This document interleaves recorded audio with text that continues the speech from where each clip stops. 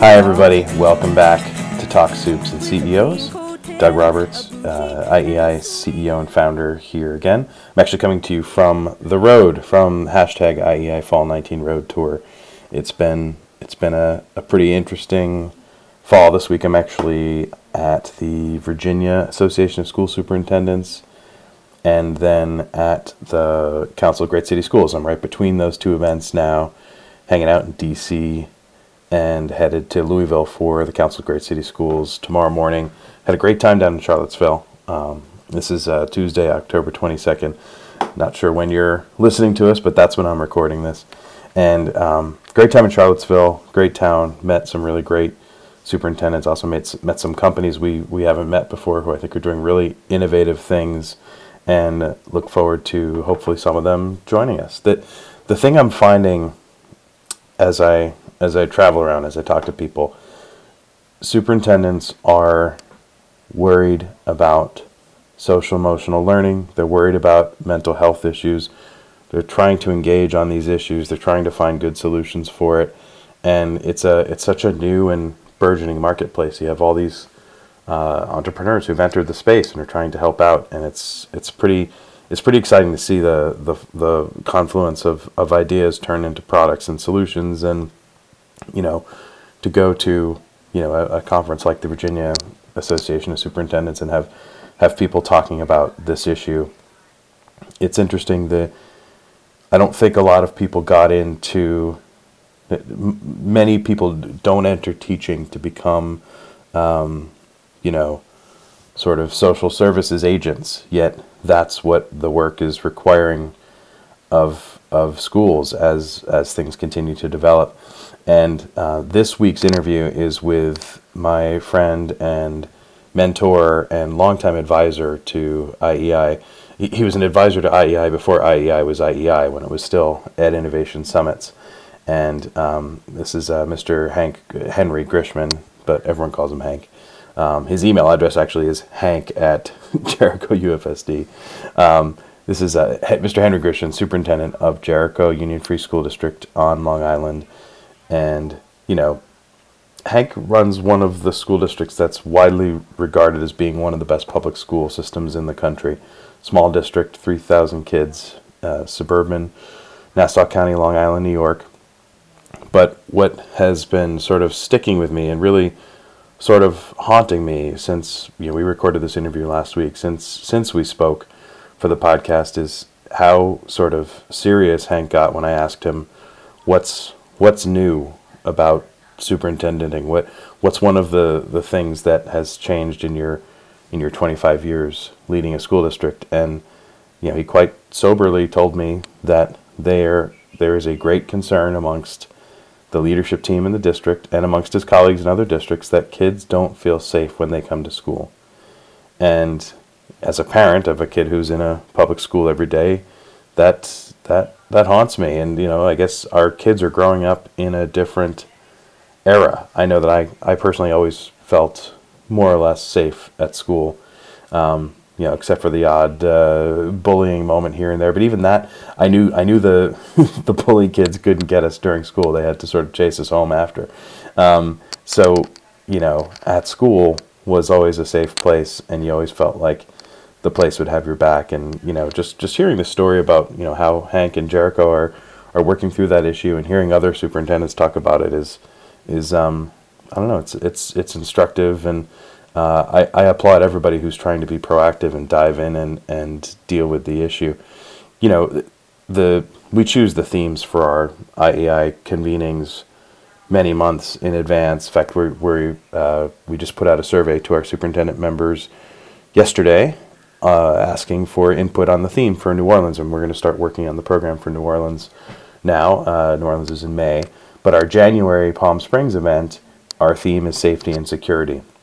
And we're already seeing that a lot of that discussion is going to be around proactive safety and security and health and wellness, and how those lead to a safe and secure school. So I'm looking forward to the discussions. I hope you enjoy the interview with Hank, where he talks about what they're doing in Jericho.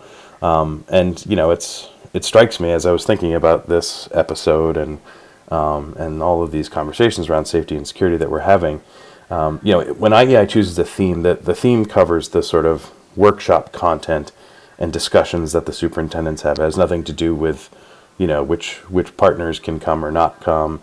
The partner piece of it is always sort of outside of the theme, although a lot of the partners do structure their presentations around a connection to the theme. But so many of our partners, both new and longtime partners, have a connection to the theme of safe and secure schools, whether it's Navigate Prepared, who've been working with us for a long time, and they do emergency preparedness and threat assessments in real time. Gaggle, who has been a great partner to us, and Jeff from Gaggle, CEO, founder of Gaggle, has been talking about IEI with me since the idea was born, and I've always appreciated their partnership as part of this. But Gaggle's a leader in providing preventative safety solutions to go and try to find kids who are putting stuff out there on social media about that they might hurt themselves or others. And Jeff always tells people that his job is to save lives, and we're grateful to have them as a partner. Pulse and K-12 Insight have been coming for the last few go-rounds, and they provide the ability to look at school climate, do surveys of educators, and then provide analytics around how everyone's feeling within the school environment. And then we have new partners who are, at least, who I've been speaking with, who are giving IEI some consideration, and that's Bridget, BRIDG-IT.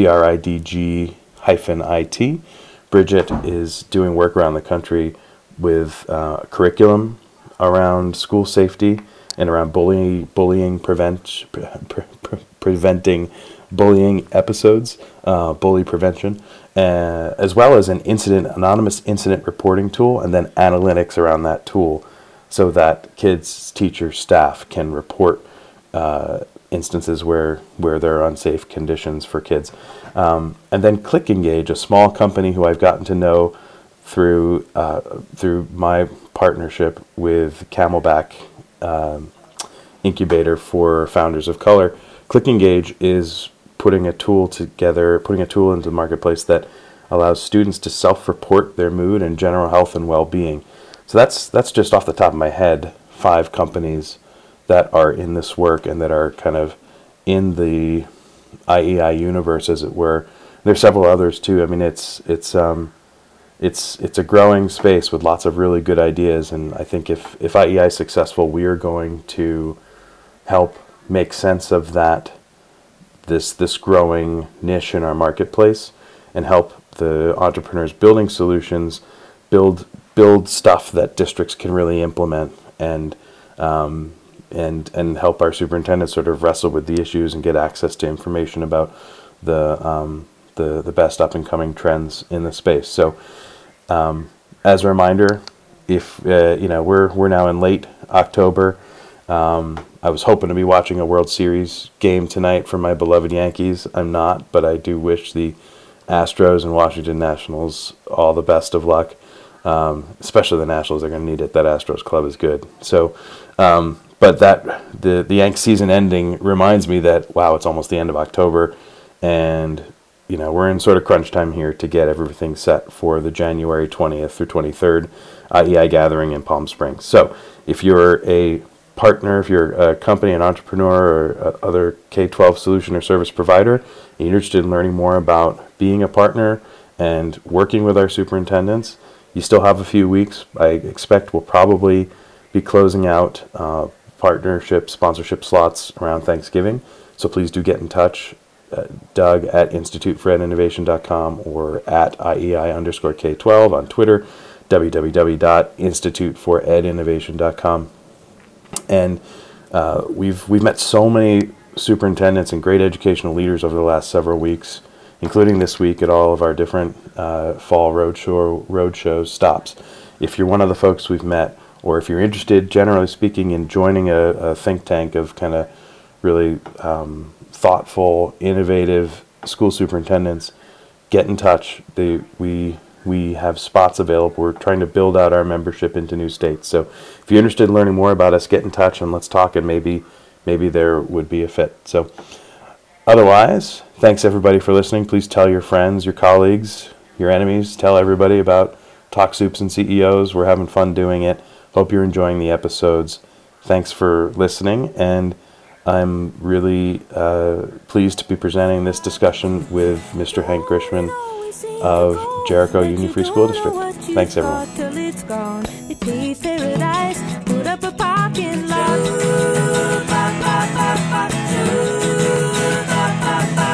They took all the trees, put them in a tree museum. And they charged the people $1.50 just to see them.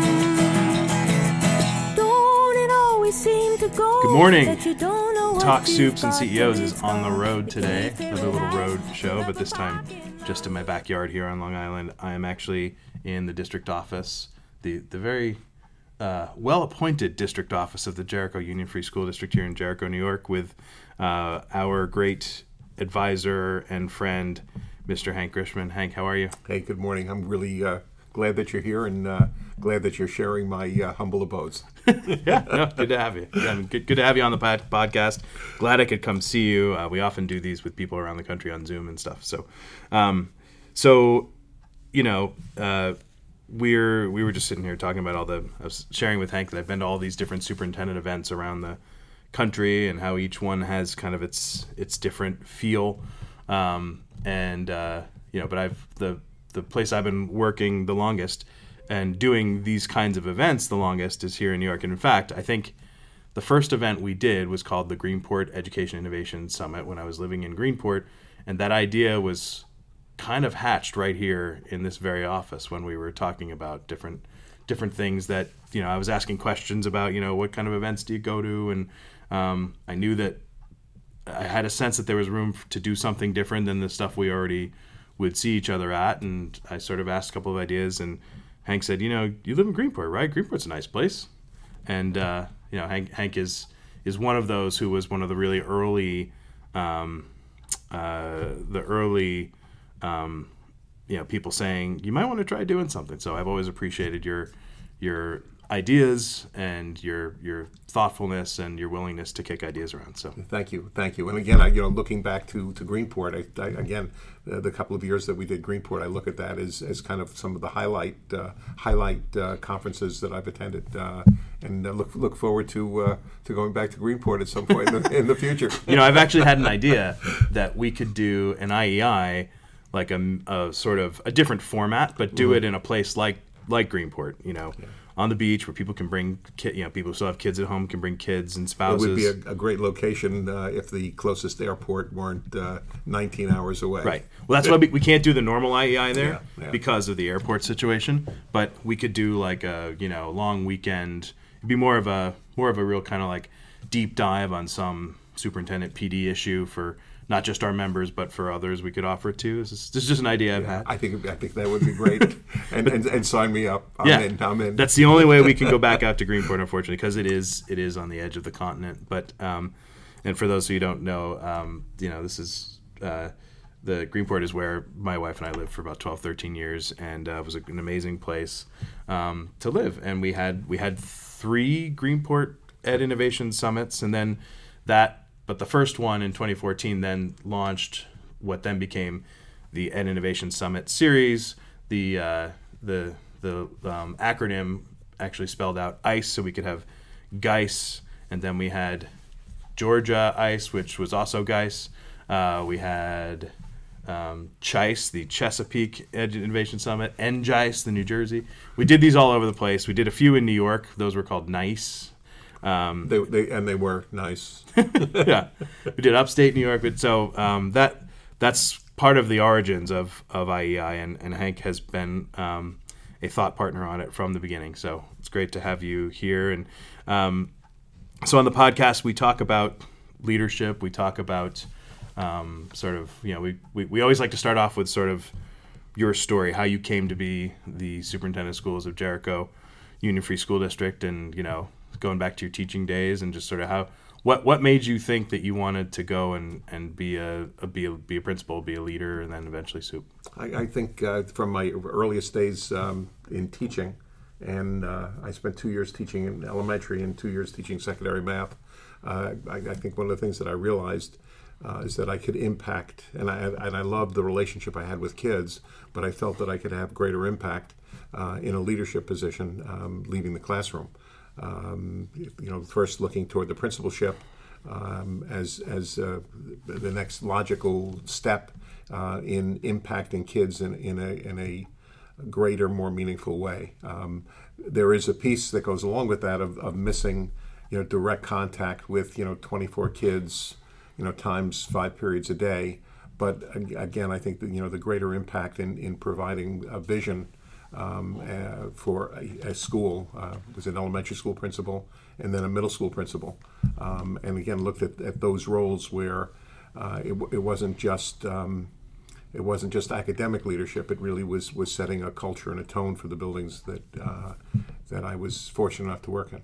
Did anybody ever tell you, you could be, you could go somewhere, kid? Did you have a boss or a mentor who said, you might be good at this leadership stuff? I think there were several people in my life, and I'll start with the person who first got me into the business. I have a brother-in-law and many friends and relatives, primarily relatives, who were teachers and administrators. But a brother-in-law who was an elementary school principal for what feels like 100 years, and he early on said, your career and your future really lies in working with kids. Mm-hmm. He encouraged me to become a teacher. He encouraged me to become a principal. And again, we spent much of our time talking about what it is to be an educator, and a lot of good advice and a lot of encouragement through my career path. But one of the parts that I love to talk about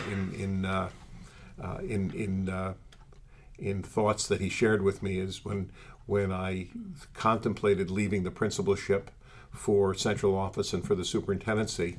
I remember him saying to me, "This could be the biggest mistake you'll ever make in your life, because being in a building where you still are directly in touch with kids is the job that he had held his whole life and his whole career." He said, "You're going to miss that job, and you're going to regret the day that you left the building principalship."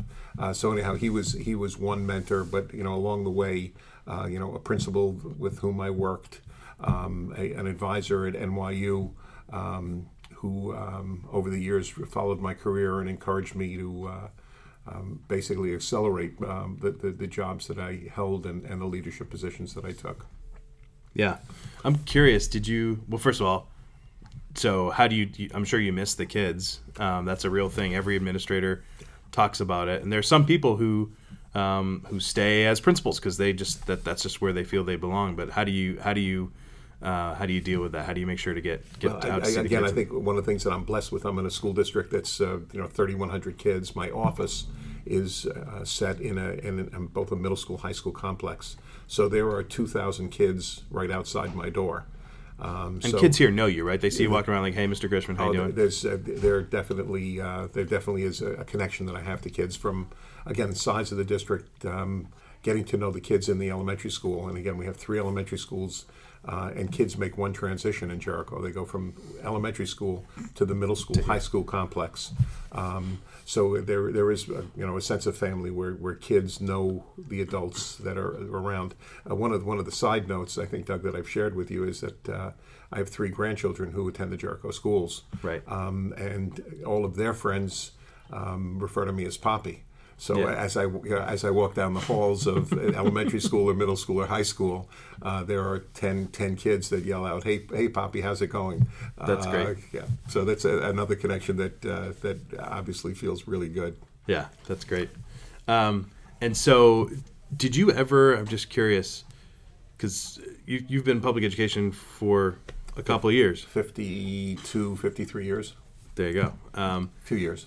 Was there ever a moment where you considered taking a break from public education or going private sector? Is that ever a thought you had? Never, ever, ever. Never, ever, ever. Never, Not ever, once. ever. You never thought because for those of you not familiar with New York and Long Island, but we're about, I don't know, as the crow flies, 30 miles from Wall Street right now. You can get on a train and be at Penn Station in about a half hour. You never considered, I'm going to go do a big city job or anything? No. Just again, I think from from my earliest days of working with kids, I knew that's where I belonged, and that's where I was going to spend the rest of my life. Yeah, good.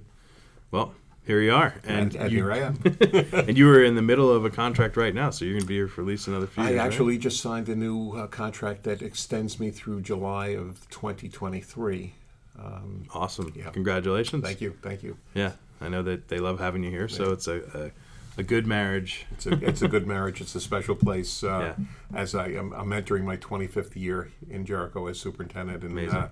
look forward to the next 3.5 years. Yeah, right. Good for you. It's like, who's going to retire first, you or Howard Stern? Both at the top of your game. So that's great. So talk about just what's going on in.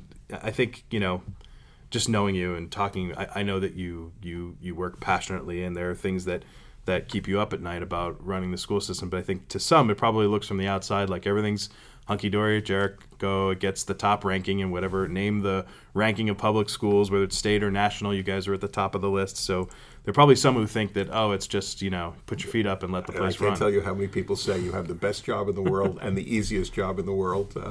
Right. And obviously, the grass always looks far greener than the reality. Yeah. What are you guys worried about right now? What are you guys working on? Let me say, the underpinning is that it is an incredible place. And I am blessed that I work in a community that strongly endorses and supports public education. And I work with a professional and support staff that really don't view their work here as punching a clock and coming to work.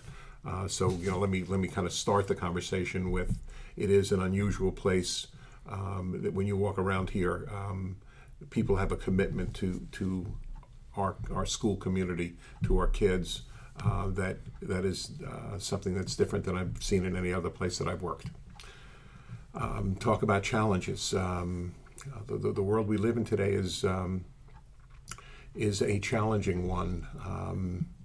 While we think in Jericho that the only concern is maintaining the high academic standards and outcomes that our reputation has grown on, I am far more concerned about the world that our kids are surrounded by, the level of stress and anxiety that kids are feeling, the amount of services that we're providing for kids, the numbers of kids that are school phobic, that are having issues coming to school, dealing with the stress and strains of school.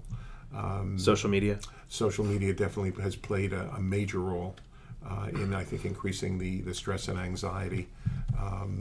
There's a whole level of community expectation that every kid is going to graduate first in their class and every kid is going to go to Harvard, and that puts pressures on kids that's immeasurable. And then alongside of that, add social media, add some of the conditions of the world. You talk to kids today, and again, I think a new dynamic where kids talk about, is the world that I live in safe? Is it safe in terms of war? Is it safe in terms of our proximity to New York City? Is it safe in terms of is the Jericho School District a safe place for me to come every day? All of this appears to be increasing concerns on our kids and our families and our staff members as well. So managing this and how does the school district respond to that is right now what's keeping us all up at night. Yeah. The world has changed, and regardless of how well funded a district is, or where you're situated, rural, suburban, urban, it's a universal challenge. And what's going to be interesting, because our topic in Palm Springs is safety and security. What's going to be interesting about that discussion, and for those not familiar, if you haven't been to IEI, a lot of our PD workshops and program is just our superintendents talking to each other. That's sort of the thing that Hank and others who helped us set this up with, one of the main things they told us is that they go to great events, whether it's the New York State Council or their own state event or AAS. They go to these great events where they get great speakers and great content that they can kind of absorb and interact with. They wanted our event to be one where they could do a lot of talking to each other. And so we're going to hear from districts around the country in our membership group how they're handling the safety and security issue. And I think we're going to find stuff all over the spectrum. There are going to be people, a lot of districts having discussions about should teachers and other staff be armed. And then you got other districts that are talking about how aggressive can we be on the mental health front. And, this is one of the few issues, though, that is universally keeping superintendents up, no matter what kind of district you're from. Absolutely. I mean, that's right on. And again, it's keeping school administrators up at night. But again, if you were to poll our community and our staff in terms of what's their concern, it's related to safety, security, and mental health. Yep. And mental health is such an individual thing. Every person has a different path to it, and I know that on the industry side, in dealing with our partners and the other entrepreneurs I talk to in my travels, everybody's there's a whole slew of new solutions around mental health and trying to identify each individual kid's sort of mental health status at any given moment. And then you have solutions that are trying to educate families or educate teachers on how to be more kind of proactive on mental health issues. And then you have the whole kind of like slew of hardware and other kinds of tools, solutions, bulletproof, whatever thing around the security issues. It's interesting. It's a whole industry sprouting up on this. And again, the three prongs that you bring up literally have all been front and center in discussions. As you walked in today, we were just again having a discussion with teacher leadership regarding expanding our advisory program in a way to increase connectedness with our student body. Specifically really zeroing in kids in grades 6 to 12. How can we be more connected to our kids in a way to provide them with greater level of support? So it's interesting. And you mentioned at the top of this that you feel that there are kids who are feeling more in crisis, more or less, about coming, or they feel less safe when they come to school. The advisory concept, and I don't know if is that something you guys have been doing here for a while? We put our toe in the water over the years. We're looking really at formalizing something in the coming year. We're working toward that. Yeah. Where there will be an advisory program, grades 6 to 12, and kind of with a unified focus. Yeah. That will be put in place as a pilot for us to adjust and play with in the coming years. So what's interesting about that is that I think this is a natural, a natural response to a feeling of vulnerability or a feeling of sort of crisis around safety. But there have been schools, and it's mostly kind of urban schools in poor communities that have been doing advisory for a long time. I was a middle school principal in the late 70s. Yeah. Actually mid 70s, and I had an advisory in the middle school. Yeah. I think what at least from my perspective, what's happened is, as you came from the 70s to the 80s and the 90s, the increased pressure on student achievement became so great that we can't give up 40 minutes a week, right, or 20 minutes every morning. We need that time in ELA and math and science. Right. And I think many of the advisories that came through as middle schools were coming onto the scene and maturing. The number of minutes that were used in advisory type programs, by and large, went away in favor of greater time on academics. Right, and it's interesting how the political winds tend to drive all this. There's absolutely no, regardless of what one thinks about what's going on in D.C. today, there's very little discussion about K-12 policy, except around the safety, security. This is the big thing they're talking about, and elected or people running for office are talking about.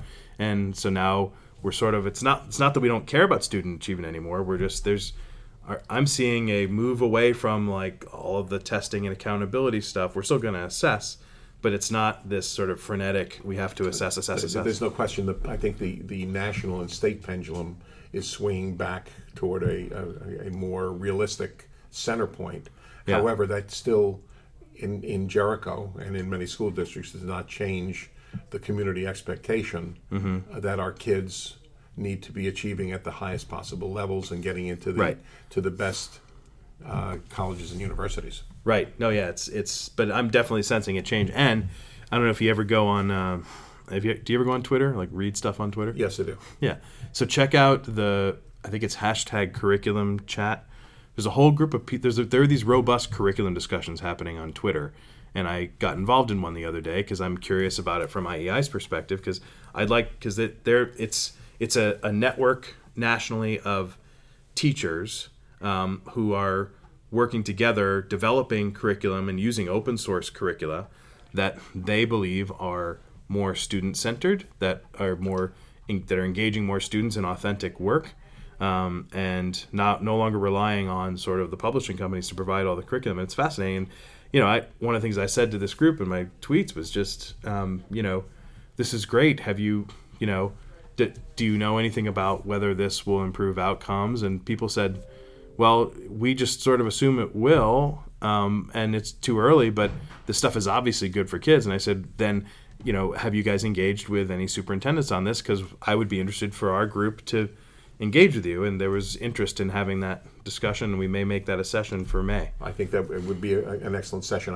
I again, if I look at Jericho, and we spend a lot of time, energy, and money on professional development, an inordinate amount compared to the size budget we have, and major focus for at least 10 years has really been on shifting the focus in a classroom from teacher-directed instruction, from stand and deliver, into student activity-based, student-centered, basically, individually planning lessons around individual kids, and again, major focus of our teacher professional development has been zeroed in on that type of focus.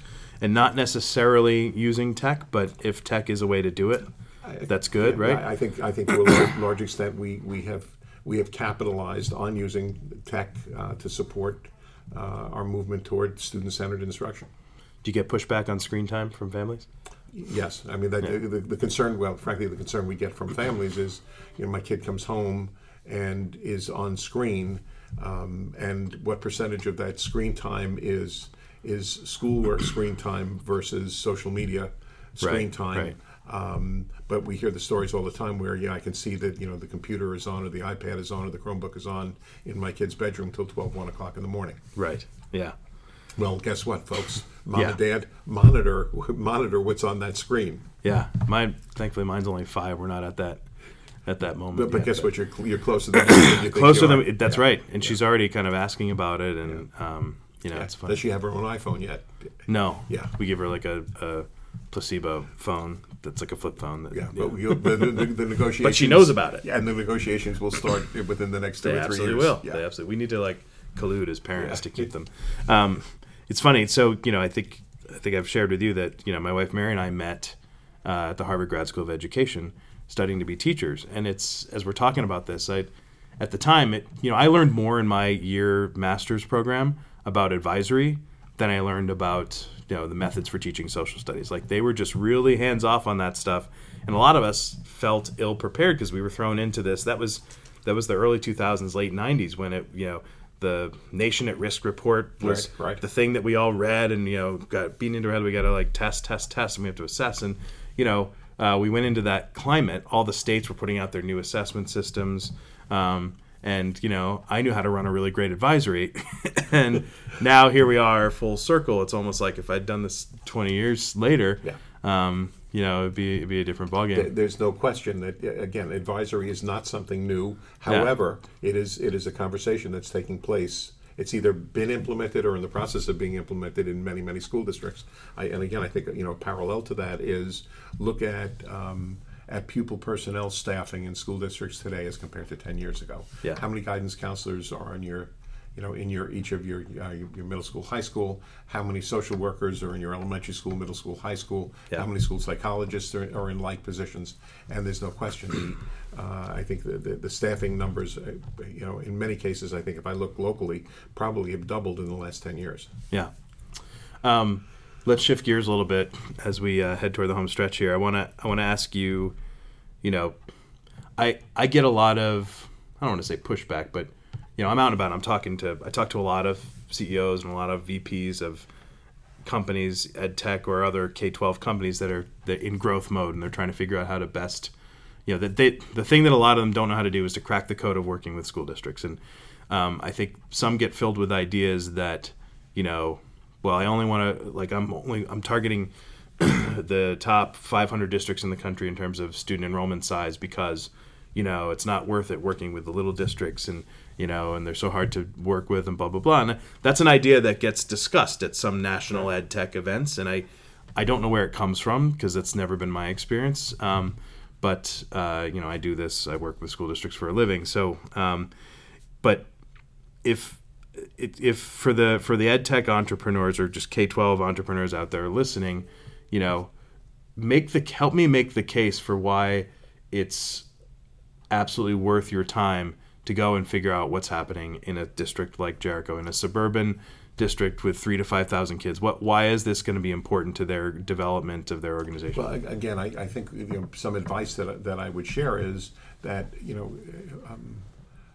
somebody who has a product needs to look at Jericho and say, does my product fit the Jericho school community?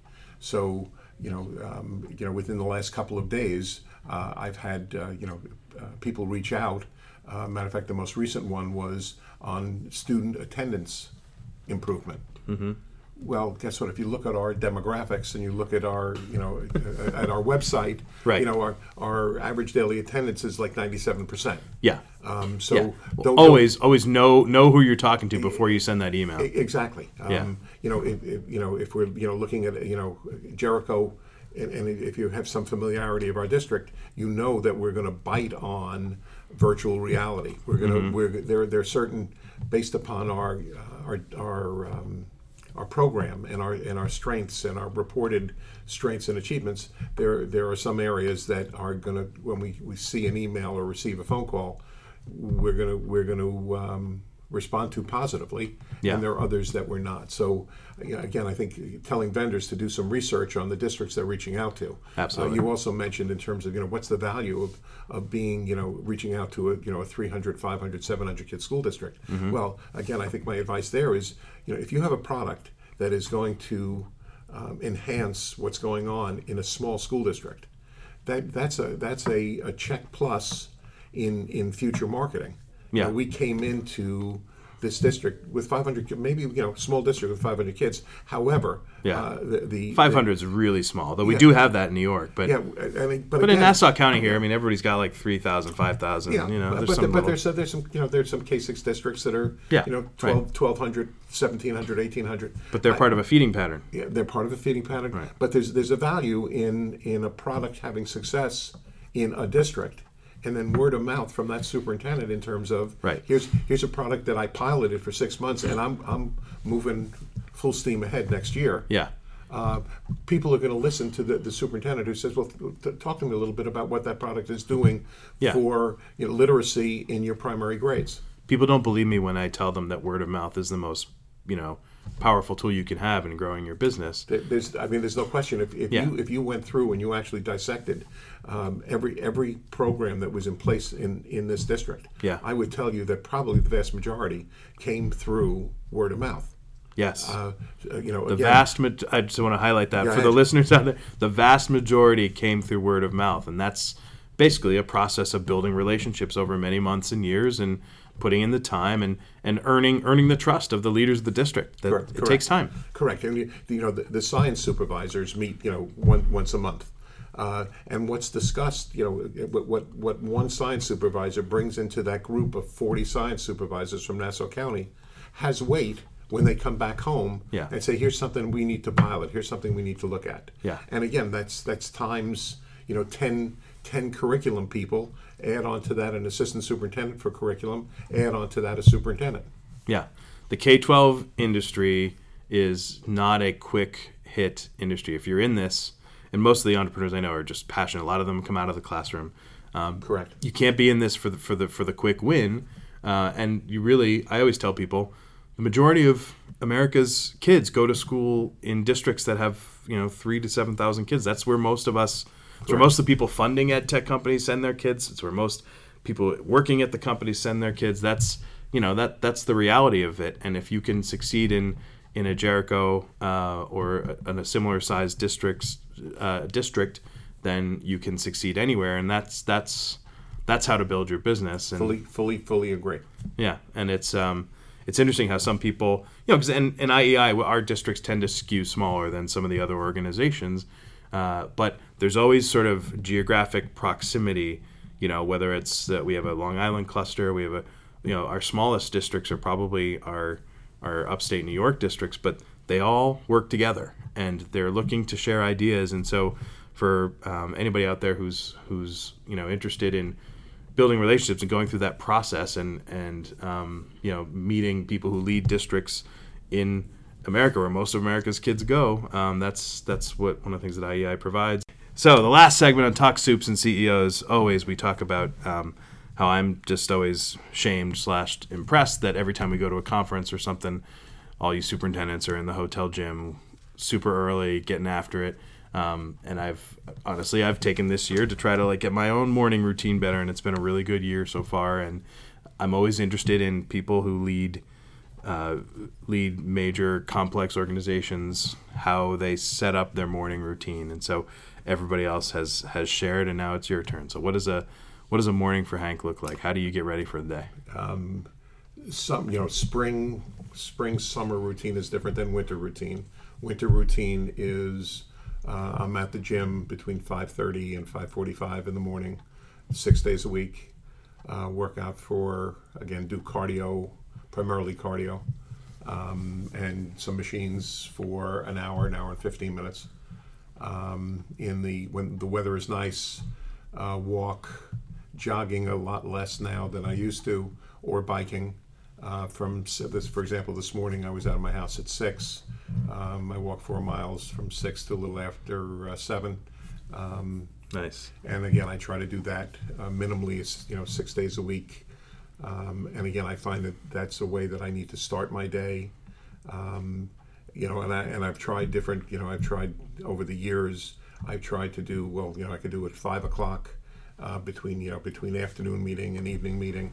But again, it was too easy for the 5 o'clock meeting or for the break at 5 o'clock to spread to 6 o'clock, and it not happening. So for me, in order for it to be a routine, an everyday routine that I stick to, it's an early morning routine, and it has worked for many years. Has worked really well for me.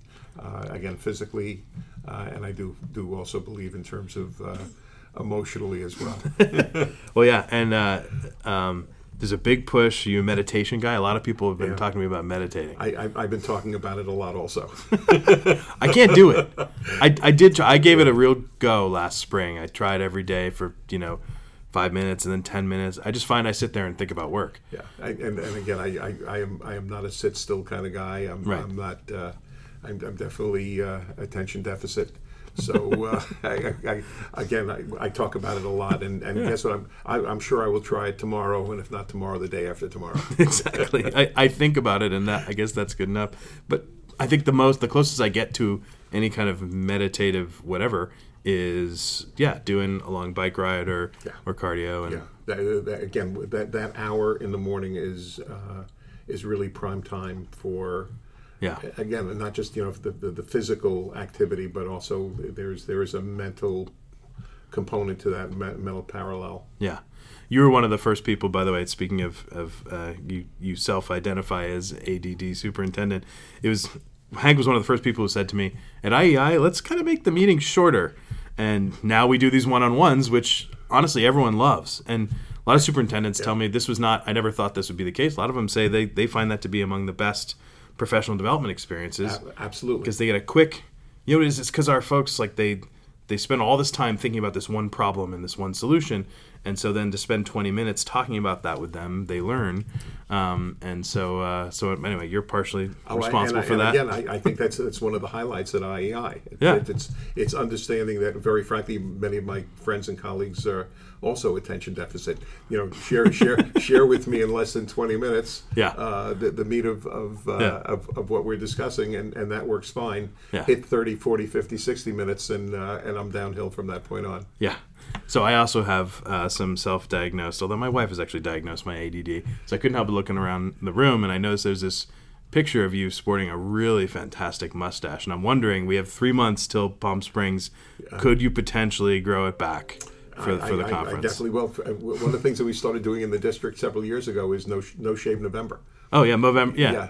So we have all, again, many of the those who can grow a beard on staff do no shave starting November 1st. And oh, wow. Actually, last year was really kind of cool. We brought in a group of students from the cosmetology program at Nassau BOCES, and on December 1st we did a buzz off, shave off. That's cool for all the beards and mustaches.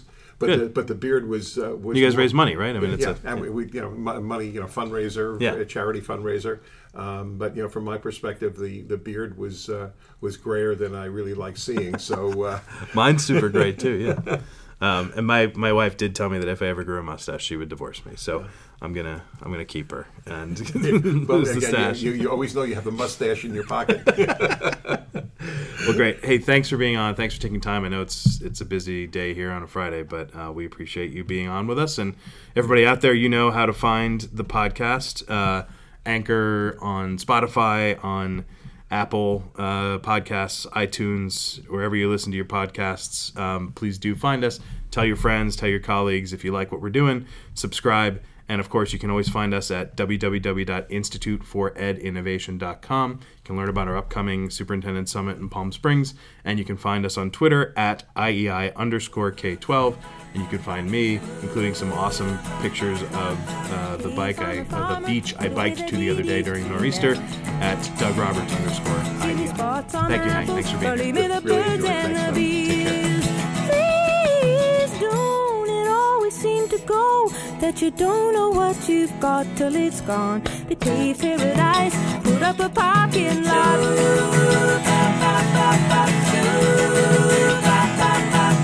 Late last night, I heard the screen door slam, and a big yellow taxi took away my old man. Don't it always seem to go that you don't know what you've got till it's gone? We paved paradise, put up a parking lot. I said, don't it always seem to go that you don't know what you've got till it's gone? They paved paradise, put up a parking lot. They paved paradise, put up a parking lot. They paved paradise, put up a parking lot.